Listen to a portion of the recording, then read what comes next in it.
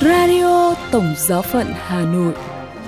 Radio Tổng Giáo phận Hà Nội kính chào quý vị. Mời quý vị nghe chương trình phát thanh hôm nay, thứ Hai, ngày 3 tháng 4 với những chuyên mục: Kênh truyền tin với Đức Thánh Cha, kế đến là chuyên mục Tin thời sự và sau cùng là chuyên mục Gương Thánh Nhân. Bây giờ mời quý vị nghe kênh truyền tin với Đức Thánh Cha. Chủ nhật tuần này, tại quảng trường Thánh Phêrô, Đức Thánh Cha Francisco đã chủ sự thánh lễ lá khởi đầu tuần thánh. Trước khi đọc kinh, trong bài giảng sau bài thương khó, Đức Thánh Cha đặc biệt diễn giải câu Chúa Giêsu thốt lên trên thập giá: Lạy Thiên Chúa của con, lạy Thiên Chúa của con, sao Chúa bỏ rơi con?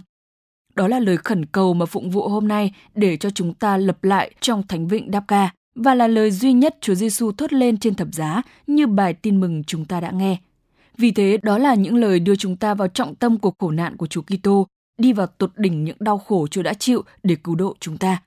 Đức Thánh Cha nói, những đau khổ của Chúa Giêsu thật là nhiều, và mỗi lần chúng ta nghe bài thương khó, chúng ta đi vào những đau khổ đó.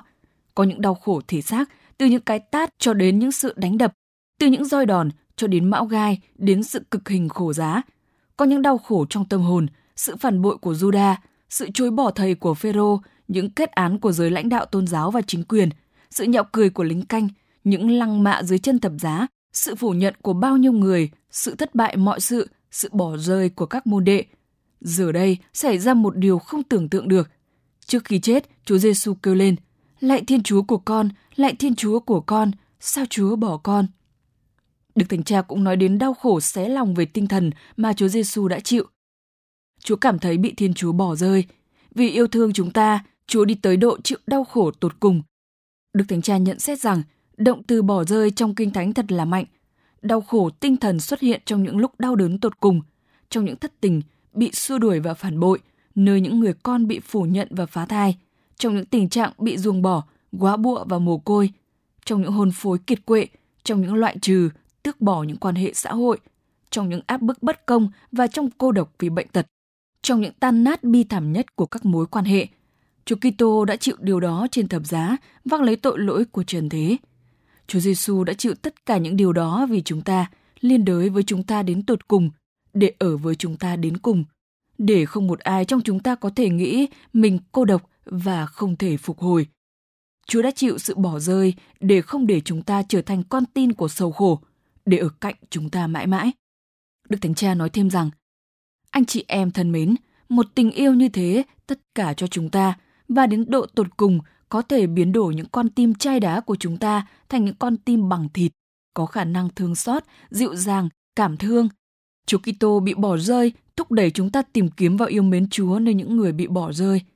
Lý do vì nơi họ không những chỉ có những người túng quẫn, nhưng có chính Ngài, Chúa Giêsu bị bỏ rơi, Đấng đã cứu vớt chúng ta, khi hạ mình đến cùng trong thân phận phàm nhân của chúng ta. Vì thế, Chúa muốn chúng ta chăm sóc các anh chị em của chúng ta, những người rất giống Ngài trong tình trạng đau khổ tột cùng và cô đơn. Ngày hôm nay có bao nhiêu Kitô hữu bị bỏ rơi, có cả các dân tộc bị bóc lột và bỏ mặc. Có những người nghèo sống ở những ngã tư đường của chúng ta, những người mà chúng ta không dám nhìn thẳng vào họ, những người di dân không còn là những khuôn mặt, nhưng chỉ là những con số, các tù nhân bị phủ nhận, những người bị xếp loại như những vấn đề. Nhưng cũng có bao nhiêu Kitô hữu bị bỏ rơi vô hình, giấu kín, bị gạt bỏ bằng những găng tay trắng.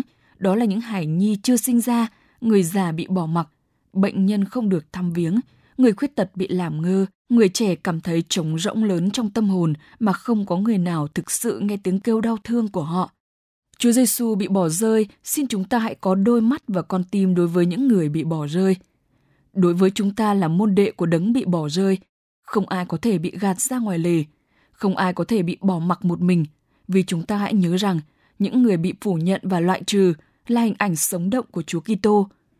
Ngày hôm nay, chúng ta hãy cầu xin ơn này, đó là luôn biết yêu mến Chúa Giêsu bị bỏ rơi và biết yêu mến Chúa Giêsu nơi mỗi người bị bỏ rơi. Cuối thánh lễ, Đức Thánh Cha cùng đọc kinh truyền tin với các tín hữu và chúc mọi người một hành trình tuần thánh thánh thiện hướng tới lễ phục sinh. Bây giờ, mời quý vị nghe tin thời sự với những nội dung đáng chú ý sẽ có trong buổi tối hôm nay. Một số hoạt động nổi bật tại Tổng Giáo phận Hà Nội. Đức Thánh Cha Francisco cử hành lễ lá tại quảng trường Thánh Phêrô. Và nhóm công tác hỗn hợp Việt Nam Tòa Thánh họp tại Vatican. Sau đây là phần tin chi tiết. Một số hoạt động nổi bật tại Tổng giáo phận Hà Nội. Tại Tổng giáo phận Hà Nội những ngày qua đã diễn ra một số hoạt động đáng chú ý liên quan đến việc cử hành lễ nghi khởi đầu tuần thánh. Tại các giáo xứ giáo họ trong Tổng giáo phận đã long trọng cử hành thánh lễ lá, tưởng niệm cuộc rước Chúa Giêsu vào thành Jerusalem. Cụ thể, vào lúc 18 giờ, Chủ nhật ngày 2 tháng 4, tại nhà thờ Chính tòa Hà Nội, Đức Tổng giám mục Giuse đã chủ sự thánh lễ lá khai mạc tuần thánh. Trước khi bước vào thánh lễ, Đức Tổng giám mục Giuse cử hành nghi thức làm phép lá.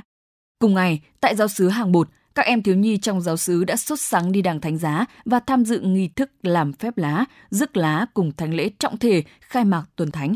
Thánh lễ và các nghi thức trong ngày lễ lá do cha xứ Giuse Maria Vũ Thanh Cảnh chủ sự. Trước đó vào thứ Bảy, ngày 1 tháng 4, tại giáo xứ An Khoái, Đức Tổng giám mục Giuse đã về chủ sự thánh lễ mừng kính Thánh Vicente Ferrer.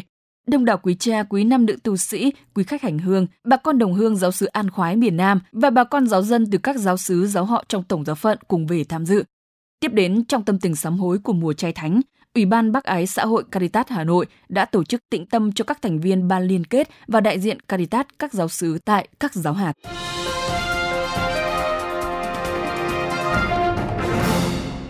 Đức Thánh cha Francisco cử hành lễ lá tại quảng trường Thánh Phêrô. Sau khi được xuất viện, Đức Thánh cha Francisco đã chủ sự lễ lá tại quảng trường Thánh Phêrô. Theo Hiến binh Vatican, ước tính có khoảng 60.000 người tham dự thánh lễ khởi đầu tuần thánh này. Mỗi người cầm trên tay những cành cọ, cành ô liu để tái hiện lại khung cảnh Chúa Giêsu vào thành Jerusalem.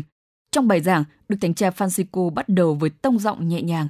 Ngài nói rằng Chúa Giêsu luôn bên cạnh chúng ta trong mọi hoàn cảnh. Chúa Giêsu đã tự nguyện gánh lấy nỗi đau và chịu đóng đinh để có thể ở bên con người trong mọi nỗi đau buồn hay khó khăn của cuộc sống. Ngài nhấn mạnh rằng con người có thể tìm thấy Chúa Giêsu nơi những người bị bỏ rơi. Ngài nhắc lại sự ra đi của người đàn ông vô gia cư đến từ Đức đã qua đời dưới chân cột quảng trường Thánh Phêrô vào tháng 11 năm ngoái. Kết thúc bài giảng, Đức Thánh cha Francisco thinh lặng hơn 2 phút trước khi hát kinh tin kính. Sau thánh lễ, Đức Thánh cha Francisco chủ sự buổi đọc kinh truyền tin cùng các tín hữu.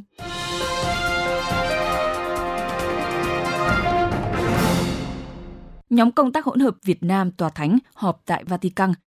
Kỳ họp thứ 10 của nhóm công tác hỗn hợp Việt Nam Tòa Thánh đã diễn ra tại Vatican ngày 31 tháng 3.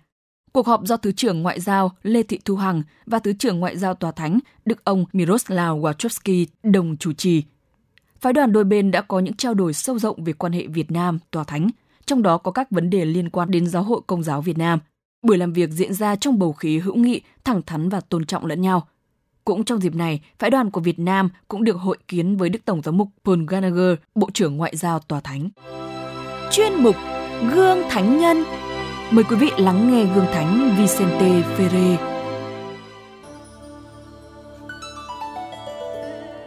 Thánh Vicente Ferrer là nhà giảng thuyết lừng danh nhất của dòng Đa Minh. Ngài sinh ra tại Valencia, Tây Ban Nha, ngày 23 tháng 1 năm 1350.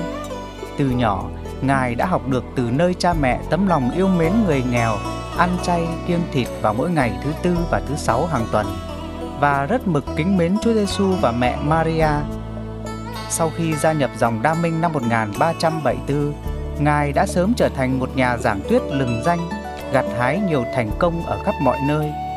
Ngài khuyên bảo những ai chuyên lo giảng dạy rằng, khi giảng dạy, hãy dùng kiểu nói đơn sơ, đưa ra những tấm gương rõ ràng, phải giảng làm sao cho mỗi tội nhân cảm thấy được đánh động, như thể bạn chỉ giảng cho một mình người đó nghe. Còn bài giảng nào trừu tượng thì khó tác động lên người nghe lắm. Người ta gọi Thánh Vicente là thiên sứ thời phán xét, vì vào thời nhiễu nhương lúc bấy giờ ở châu Âu, Ngài đã đi khắp châu lục này để kêu gọi sự hoán cải và hòa giải. Nội dung những lời giảng của Ngài chủ yếu nói về tội lỗi, hỏa ngục, sự sống đời sau và ngày trung thẩm gần kề. Đời sống khó nghèo đi đôi với lời giao giảng của Ngài đã làm cho nhiều người tin theo. Thánh nhân đi đến đâu là cảm hóa được người khác, đem lại sự bình an, bầu khí thánh thiện và đạo đức cho những nơi Ngài đặt chân tới đó. Có nhiều người đã quay trở về với Chúa. Riêng tại Tây Ban Nha, thánh nhân đã cảm hóa được hơn 25.000 người. Có nhiều linh mục đồng hành và hỗ trợ sứ vụ của Ngài.